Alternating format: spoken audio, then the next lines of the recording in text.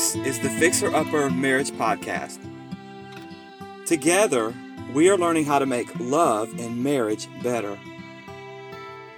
When you're fixing up a house, there are many things that may need to be replaced or upgraded. The appliances may be worn out, the kitchen cabinets may be falling apart, or the garage door may be broken down. Also, your love life could be filled with things that are worn out, broken, or falling apart. Join us via live recording as we discover some of those things that need replacing in your marriage. Be sure to visit fixeruppermarriage.org/replace to follow along with the notes and to enjoy additional content. If this podcast is a blessing to you, consider leaving feedback on our website or a review wherever you listen to podcasts. So here it is. 4 things you need to replace in your love life. Identifying what to replace in your fixer-upper.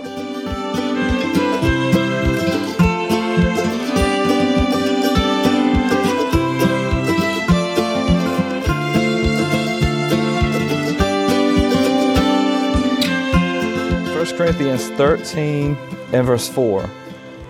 Charity suffereth long and is kind. Charity envieth not. Charity vaunteth not itself, is not puffed up, doth not behave itself unseemly, seeketh not her own, is not easily provoked, thinketh no evil, rejoiceth not in iniquity, but rejoiceth in the truth, beareth all things, believeth all things, hopeth all things, endureth all things. As we consider the theme that we have of fixing up a house, and when you're fixing up a house and you go through, there may be things that need to be replaced or upgraded. Think about maybe appliances that are worn out. It seems like there's always some appliance in our house that's messing up or worn out. Maybe the kitchen cabinets are falling apart and you want to fix your house up, so you need to replace the kitchen cabinets. Or maybe the garage door is broken down. You know, marriage is a lot like a house in that way. Things just get broken down, and there are things in our marriages that we need to replace. And so this morning we'll look at 4 things you need to replace in your love life, or identifying what to replace in your fixer-upper. 4 things you need to replace in your love. Number 1, replace criticism with appreciation. Replace criticism with appreciation. There are 2 types of criticism. There is what's called constructive criticism, and I personally like constructive criticism. It's given in a friendful and a helpful way. A lot of times people ask for constructive criticism. I've done that before. Would you please look at my job resume, or talk to someone? Would you please give me some constructive criticism? I really appreciate that. It's valuable because it promotes communication as well as personal growth. It gives you a chance to grow better, to be a better person. It's also a type of criticism that is unlikely to hurt someone's feelings if it's done in a constructive way. And I read about this called the sandwich method. I don't know if you ever heard of it or not, but you give someone a compliment, and that's like the top of a bun of a sandwich, and then you give them a criticism, and that's like the meat, and then you give them another compliment, and that's like the rest of the bun. So it's like you sandwich your constructive criticism in between the fluff, right? In that way, it's not so hurtful to someone. You know, I always use the Word of God as a way to constructively criticize my own life. You know, when I read the Bible, I think of my own self, and the Lord constructively criticizes me. And He usually does it in a loving way, especially if I'm sensitive to Him and listen to Him. But we all know, if you've been saved for any length of time, you know what it's like. When you don't, then it gets a little harsher, and things God really has to take us to the woodshed, so to speak, or He corrects us more severely. But God offers constructive criticism all the time. But there's also negative criticism, or what they call critique. And you can critique someone, and that means that everything is negative. It's just all negative. Many people criticize everything that their spouse does in a negative way, and this is not a healthy thing. It does not fit in what we read this morning, does it? It does not fit the description of love when you're all the time criticizing your spouse in a negative way. You know, one of my favorite cartoon movies, and when you have kids, it's like your favorite movies become cartoons, right? One of my favorite cartoon movies is called Ratatouille. Maybe y'all remember it. It came out a few years ago, and in the story, there's a mouse named Remy, and he is an aspiring cook, and he watches cooking shows in the house that he lives in, and he meets Linguini, and Linguini is the garbage person at the restaurant, and he teaches Linguini, and he helps Linguini, and they cook dishes. But there's a character, and he's the food critic, and his name was Anton Ego, and he was just this guy who everything rose and fell on what he said in his food critic articles and his reviews, and everybody was all nervous because he could shut the restaurant down if they got a bad recipe or they brought out a bad dish to him. And as the story goes, the mouse cooks ratatouille and serves it to Anton Ego, and he just is so enthralled and impressed, and he just can't believe how good this dish is, not knowing that it was a mouse who cooked this food for him. But we become like Ton Ego, or however you say it. We become like that food critic in our marriage sometimes. I mean, we just, everywhere, spouse is just worried all the time. What's my spouse going to think? What's she going to say now? What's he going to criticize me now about? It's like you can never do anything right. But constructive criticism builds us up, where negative criticism just tears us down. It just filters out anything that's good. Negative criticism can become dangerous to your marriage. It can ruin the love that you have for your spouse. If you are constantly just thinking of negative things that your spouse does, it's not going to be long before you fall out of love with your spouse. It's not going to come long before it affects you mentally. I mean, all you think about is the negative things, and it just ruins your love. Now your mind has just been conditioned when you see your spouse to critique them. It's just, when you see them, you don't want to tell them what they're doing wrong, and it just ruins how you feel for them. Also, it can ruin the love that your spouse has for you. I mean, if you just think your spouse, all they do is criticize you all the time, it's kind of hard to love somebody who just thinks negative about you all the time. And it ruins the love that your spouse has for you, because you're constantly, so all they hear are these harsh words. It's hard to love someone like that. And you know what else it affects? It affects the memories that you have in the past. If you constantly criticize your spouse, or you're constantly criticizing one another, it's not long before you start to think negative thoughts about even happy moments in your marriage. I've heard people that have been married for years. One of the happiest days of my life was when I got married. But you hear some people talk, and they start thinking about all the negative things that happened that day. I can barely name negative things that happened on the day that I got married, but some people, they start talking about everything bad that happened. It all started when we got married. The usher tripped, or this happened, or that happened, but it's because they're so critical of each other and so critical of their marriage that now the memories that they've shared together have become tainted by criticism. That great vacation that you took together, now all of a sudden you remember how bad it was. You remember that the car broke down, or you remember that this happened. It's because you're so critical about everything in your life. Everything becomes a negative thing. And I have seen this happen to people in church before. It's like they forget about all the messages that helped them. They forget about those song services that they were in, and they went to the altar crying. And they forget about the people that went to the altar and prayed with them, or they forget about the people that brought them food when they were sick, or went to visit them in the hospital, or prayed for them. And now all of a sudden everything is negative. I mean, everything that ever happened at this church is just a negative thing. It's because they become so critical. Maybe one or two things happened, and they just started criticizing those things, and then it kind of tainted their memory, and now everything is negative. But negative criticism can become dangerous to your marriage. Replace your negative criticism with appreciation. When we read 1 Corinthians chapter 13, we see words like charity is long-suffering. Charity suffereth long. Love is kind. Charity is kind. Not easily provoked, beareth all things, endureth all things. It doesn't fit with being negative toward your spouse. It doesn't fit with critiquing them in a negative way. So when we measure up to God's word, we find out that God doesn't want us to be critical of our spouse. And study to know your spouse. Learn things about your spouse that will help you appreciate them more.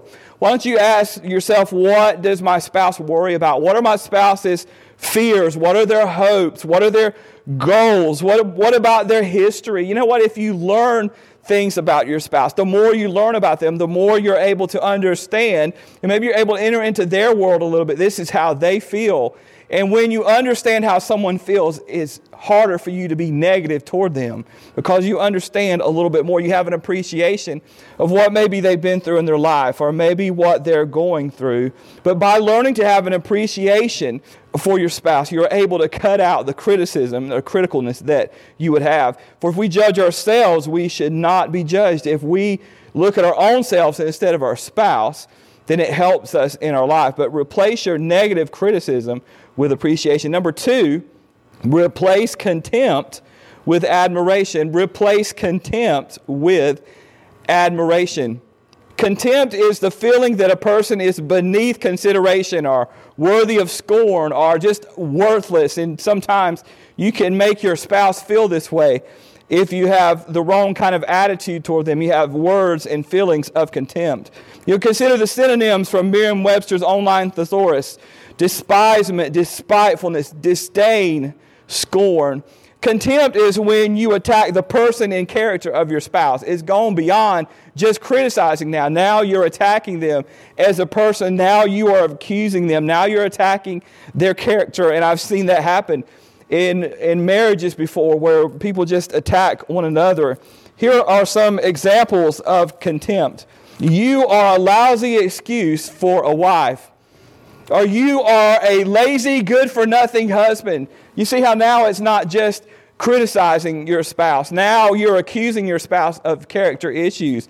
I don't know about you, that would make me angry. If someone calls me lazy, that makes me angry because you're questioning my character as a person. When you say something to intentionally hurt your spouse emotionally, you know that it's hurtful to them, but you say it anyway. When you tell your wife, hey, when you make some comment about her weight and you know she's sensitive about that, that is a bad thing to do in marriage.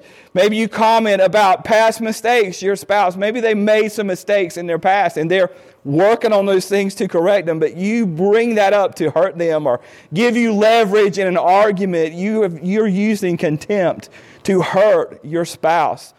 But replace contempt with admiration. Replace contempt with admiration. Compare your language that you use when you talk to your spouse with the love language of 1 Corinthians 13. Listen to this. Charity vaunteth not itself, is not puffed up, doth not behave itself unseemly, seeketh not her own, thinketh no evil. So when we compare our language that we use when we talk to our spouse, when we compare it to this text in 1 Corinthians 13, we find there is no place for contempt. So when we're smart with our spouse and when we say things that are hurtful to them, that brings contempt into your marriage, practice nurturing and fondness, and practice nurturing fondness and admiration with the following. Talk about your memories together that were enjoyable. How about instead of focusing on all the bad things about your spouse, why don't you find some things that you've done together, memories that you've made that were enjoyable, and talk about those things. Meditate on incidents that illustrate things that are good about your spouse. How about this? Instead of thinking about negative thoughts about your spouse, think about an incident that happened when your spouse did something that was good. Meditate on those things. You know, my husband brought me flowers on this day, or it's been a few weeks, but my husband brought me flowers, and maybe think about the good things that your husband does instead of all the negative things when he leaves his clothes on the floor, and when your wife is not what you think she should be, or she's not treating you the way that you think she is. Why don't you think about all the times that she has, and replace those thoughts that you have of contempt with memories that are enjoyable. So let your mind think about the good things. Identify things that you like about your spouse and think about those things instead. You know, I love the way my wife smiles. I've always loved her smile. And I always when I think about my wife, I think about that smile. And the first time I saw her, that's one thing that stood out to me so much. She just had this beautiful smile, and it just kind of changes everything. And I think about that when I think about my wife, and that's something that I like about her, that I like to think about. And maybe your spouse is the same way. There are things that you can think about that are good about your spouse, even though you may be having a hard time, even though things may not be what you think they ought to be. Instead of meditating on the things that are not what you think they ought to be, maybe meditate on the things that are good about your spouse. Maybe instead of thinking about all the things that your spouse does wrong, think about the things that your spouse does right. Think about the things that you like. It's like retraining your brain.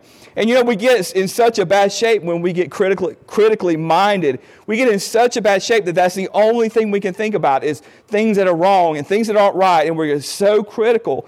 But you condition your mind to be critical, right? Over time, maybe you didn't intend it to be that way, but it's become critical. By over time, you just thought about the negative things so much that you became negative as a person. But if you look at your spouse and stop thinking about the things that you don't like about them and think about the things that you do, it'll change the way you look at your spouse. You recondition your mind. And I think about how often he goes out of his way to see the good in me, right? I mean, there are times when I really mess up and I think maybe God shouldn't have anything else to do with me.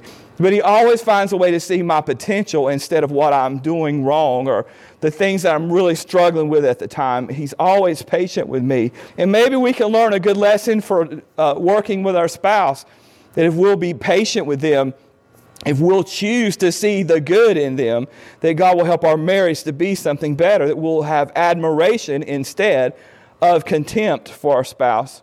Rediscover respect and admiration for your spouse. It's hard to show disdain for someone that you respect. It turns everything around. When you have respect and admiration for your spouse, it's hard to show disdain toward them. So rediscover those things. It's hard to say hurtful things to someone that you admire. Don't allow the devil and your flesh to ruin your marriage and make the only thing you think about are negative things about your spouse. Your husband may make mistakes, but there are enough qualities in him for you to respect and honor him as your husband, right? After all, you did choose to marry him, right? Your wife may not look like a Barbie doll anymore, but God has given her plenty of things for you to be thankful for. And after all, guess who decided to marry her? Guess who made that decision? Guess who made that choice? But sometimes having a good marriage just takes some work, doesn't it? Sometimes we just have to work at it to have a good marriage. Number 3, replace defensiveness with vulnerability. Replace defensiveness with vulnerability. Sometimes our first thought when in conflict, or my first thought when I'm in conflict with someone, is just to defend myself. I want to defend my character and my honor, and I want to prove a point that, hey, I'm right and you're wrong, or hey, I'm right in this situation. And that's defensiveness. We put up this defensiveness, but according to God's word, the Bible says, love seeketh not her own, is not easily provoked, and beareth all things. So that doesn't fit with my defensiveness, does it? Because I'm supposed to, if I'm living right, if my love is right toward my wife, I'm not supposed to seek my own. I'm not supposed to seek my own defense. I'm supposed to bear all things. I'm not supposed to be easily provoked. I'm not supposed to immediately put up this big wall in front of my wife because this wall of defensiveness. The disagreements escalate when you try to defend yourself. It just gets worse when you try to defend yourself. When you're having conflict and you want to defend yourself, now you've upped it. Now your voice is raised. Now you're getting upset. Now things are really going downhill quick because you're choosing to defend yourself. It's like we put up this shield to protect our feelings and our thoughts that we have about ourselves.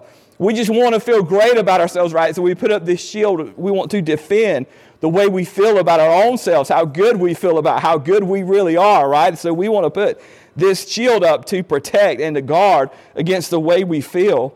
Sometimes we just have this tendency to keep our guard up when we're near our spouse, but choose to speak softly to your spouse. The words that you choose to use sometimes determine the language, determine the whole tone of the discussion you're having. Harsh words will produce a harsh marriage. If you start out a conversation with criticism and accusations, it's not going to end well for anyone. But how often does it happen that we just start talking? It's immediately a criticism of our spouse. We're going down the wrong road when we use harsh words when we talk to one another. Consider that you never really win in an argument with your spouse. Nobody really wins when you argue, right? Nobody really comes out a winner. It's not like some debate that this is after the fact, like CNN, a presidential debate. Now, after the fact, this is who won, this is who lost. It doesn't work that way In marriage, everybody loses when you have one of these big arguments, but choose to speak softly to your spouse. Try to use I statements instead of you statements when having discussions with your spouse. Here's a couple of examples. Instead of saying, you never listen to me, you spend too much time on your phone, let's turn it around and use the I statement. When you don't listen compassionately, I feel lonely. I feel lonely and helpless. So now, see, I've turned it around to where it's more about how I feel instead of attacking my spouse and saying, you're doing this or you're doing this wrong. How about this? You're a slob. Start picking up after yourself. Right? Sometimes you may want to say that to your husband. You expect me to do everything for you. This is a better way to say it. You say, I feel overwhelmed when you don't help me out around the house. Or I feel overwhelmed when you leave things sitting around. Now that sounds a lot better, doesn't it? I'm not accusing my spouse. I'm not attacking my spouse's character. Maybe you might say this, you never call or text me. You just don't care about me anymore. How about this? Replace that with, I feel neglected and lonely when you don't contact me somehow during the day. Now that sounds a lot better, doesn't it, when we turn around and we use I statements. But try to put I in there instead of you. And it makes a big difference. It helps you to speak softly to your spouse. And when you start a conversation with you, it really gets things on the wrong note, doesn't it? Well, you're a slob. You slob now. I've got to defend myself. What do you mean by that? Wait a second. Hold on a second. And then we have this big argument and we have all these things bad to say about each other. Allow your spouse to influence you. Show that you care about the feelings of your spouse by listening to what they have to say. In Ephesians chapter 5 and verse 23, we learn this incredible truth that the husband is a spiritual leader of the home. But sometimes we really take that to a carnal place, don't we? Men really go overboard with this. It's okay to care about the feelings of your wife. Hey, I want to move to Antarctica because I am tired of dealing with people. If I go there, there's nobody there. And I can become a scientist and we can work with the penguins and I really like animals and this is going to be great. So I load up my family and go, you know what, maybe I need to stop and consider about how this is going to affect my wife. My wife likes to be around people. My wife would not enjoy being isolated in the middle of nowhere. But because it's okay to consider the feelings, what your decisions are doing and how it affects the way your spouse feels. Consider how your actions and decisions affect your spouse and her feelings. Before you spend on your latest hobby, maybe as the husband and the leader of your home, you should consider what your spouse needs, or maybe even she might want to have a hobby, right? To think of it, she may want to have a hobby and she may want some things. Maybe you should consider what your spouse thinks and how they feel. It's like developing an emotional intelligence, and it helps you consider the feelings of your spouse before you do things. But make yourself vulnerable to your spouse. That's really what it's all about. We want to put up this wall, and we want to be defensive about the way we think about ourselves, right? We want to be defensive, but take down that wall when you're around your spouse. Put the shield down. Let your guard down. And really, what do you have to lose by being vulnerable to your wife? You don't have anything to lose. Your wife is the most important person in the world to you besides the Lord, right? On earth, your relationship with your spouse is the most important relationship that you have. So what would it hurt to let your guard down? What would it hurt to just be vulnerable? So replace that defensiveness with vulnerability when you're with your spouse. Let your shield down. Even if it means you may be hurt somehow in the process, or your feelings, God forbid, would be hurt in the process. Let your guard down when you're around your spouse. I've learned something. When someone criticizes me, even when they do it in the wrong way, a lot of times there's a measure of truth to what they're saying. If I stop to think about it, my first response is I want to defend myself. But looking back on when people have criticized me in the past, maybe there was a measure of truth to what they were saying. Maybe there are some things that I need to work on in my life, and maybe they just pointed it out to me, even if they did it in a carnal way, right? But you open yourself up, become vulnerable to your spouse. You may learn something by being vulnerable to your spouse. Understand that sometimes your wife may not need you to fix something, but just to listen and sympathize. Sometimes when I come home, I want to talk about things that have happened at work, and I don't need my wife to tell me that maybe even if they were right, maybe if I did have a bad attitude at work, maybe if I was kind of harsh with my coworker, I want my wife to say, bless your heart, I love you. I want sympathy. And sometimes my wife wants that. I come home and she talks about how the kids have been acting all day. It's not time for me to say, well, you know what, if you would just be consistent in your discipline.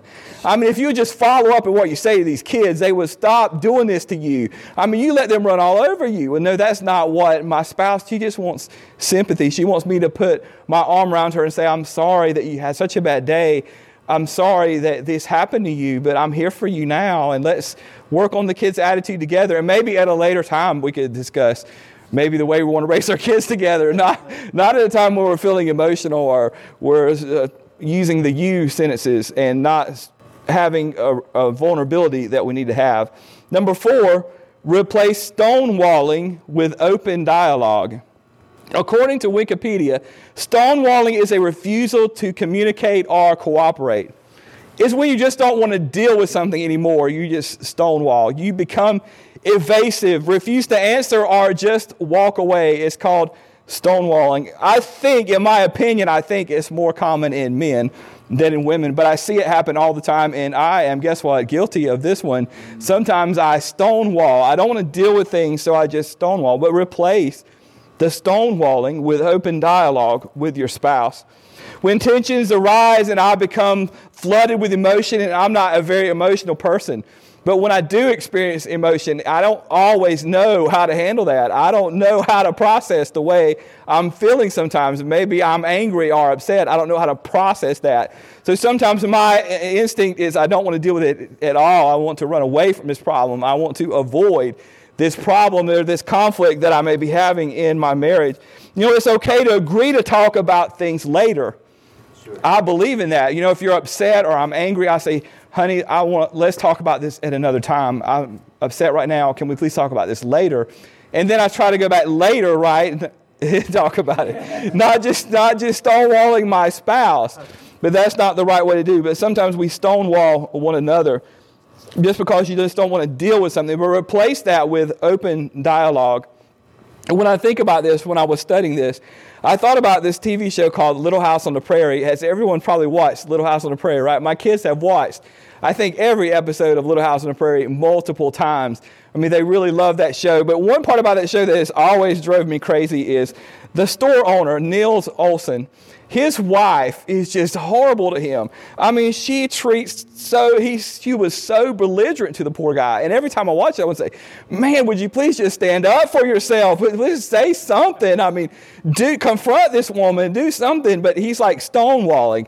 I mean, he's just standing there, doesn't say anything, or he walks off, or she's constantly on him and saying things that she shouldn't. But sometimes it's that way in our marriage. I mean, if anybody needed counseling, it was those two. But our marriage gets that way sometimes when we start stonewalling, when the husband wants to stonewall his wife. You know what? Sometimes it's best to resolve the conflicts that you're having. Sit down and work out the difficulties that you're having instead of just trying to avoid it. Acting like it's not there doesn't make it go away.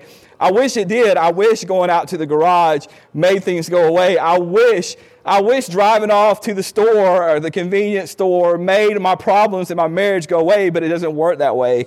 I have to sit down with my wife and we have to work through those things together. Replace stonewalling with open dialogue. Learn how to resolve your problems effectively. And you don't resolve your problems by stonewalling. You know, sometimes your spouse may have a white flag in a discussion. Have you ever done that? Maybe you're arguing with your spouse and you're in a discussion and maybe you're in a disagreement. And sometimes you just put up the white flag. You know what? I was wrong. Listen for the white flag when your spouse puts it up. If they said they were wrong, you can stop now. You can stop making your point. I'm sorry. I did wrong. I made a mistake. Listen for your spouse attempting to, maybe it's time to cool down your rhetoric when your spouse puts up that white flag. Your spouse may be attempting to let things go, and that's when you cool down the rhetoric. That's when it's time to just let things go yourself. Your spouse may be trying to live the love description of 1 Corinthians 13. Hey, I don't want to argue. I don't want to fight. You know, I want to understand where you're coming from, and I know you've had a hard day, and I'm sorry that I did this to you or I said this to you. But I think the key, in my opinion, I think the key is how you recover from not necessarily not ever having a disagreement or not ever having these types of things happen in your marriage, but the way you recover from those things that happen in your marriage. When my kids, they like Kindle Fires, and their grandparents got them Kindle Fires several years ago for Christmas, and they've already been through a whole set. They've got on the second round of Kindle Fires, and I thought it was such a great thing because I thought they're going to read. I thought that's what a Kindle was. I thought you read on a Kindle, but no, they play games on the Kindle. They want to play games, and it has apps, and they can play this game. And Daddy, would you please download this for me? And they always do, but they had an app or something on there where they could do a video, and it was just some kind of video, and they could video themselves, and they could send it to their grandparents. Well, this is a great thing they could do. And we're at Wi-Fi at the house, they can video and send this video to the grandparents. So one day, my wife and I were driving home from a long trip, and we were both exhausted. I mean, we were tired. And I'm going to be honest with you, we got into a fight, and unbeknownst to us, my daughter Allison, who was much younger at the time, was videotaping to my father-in-law.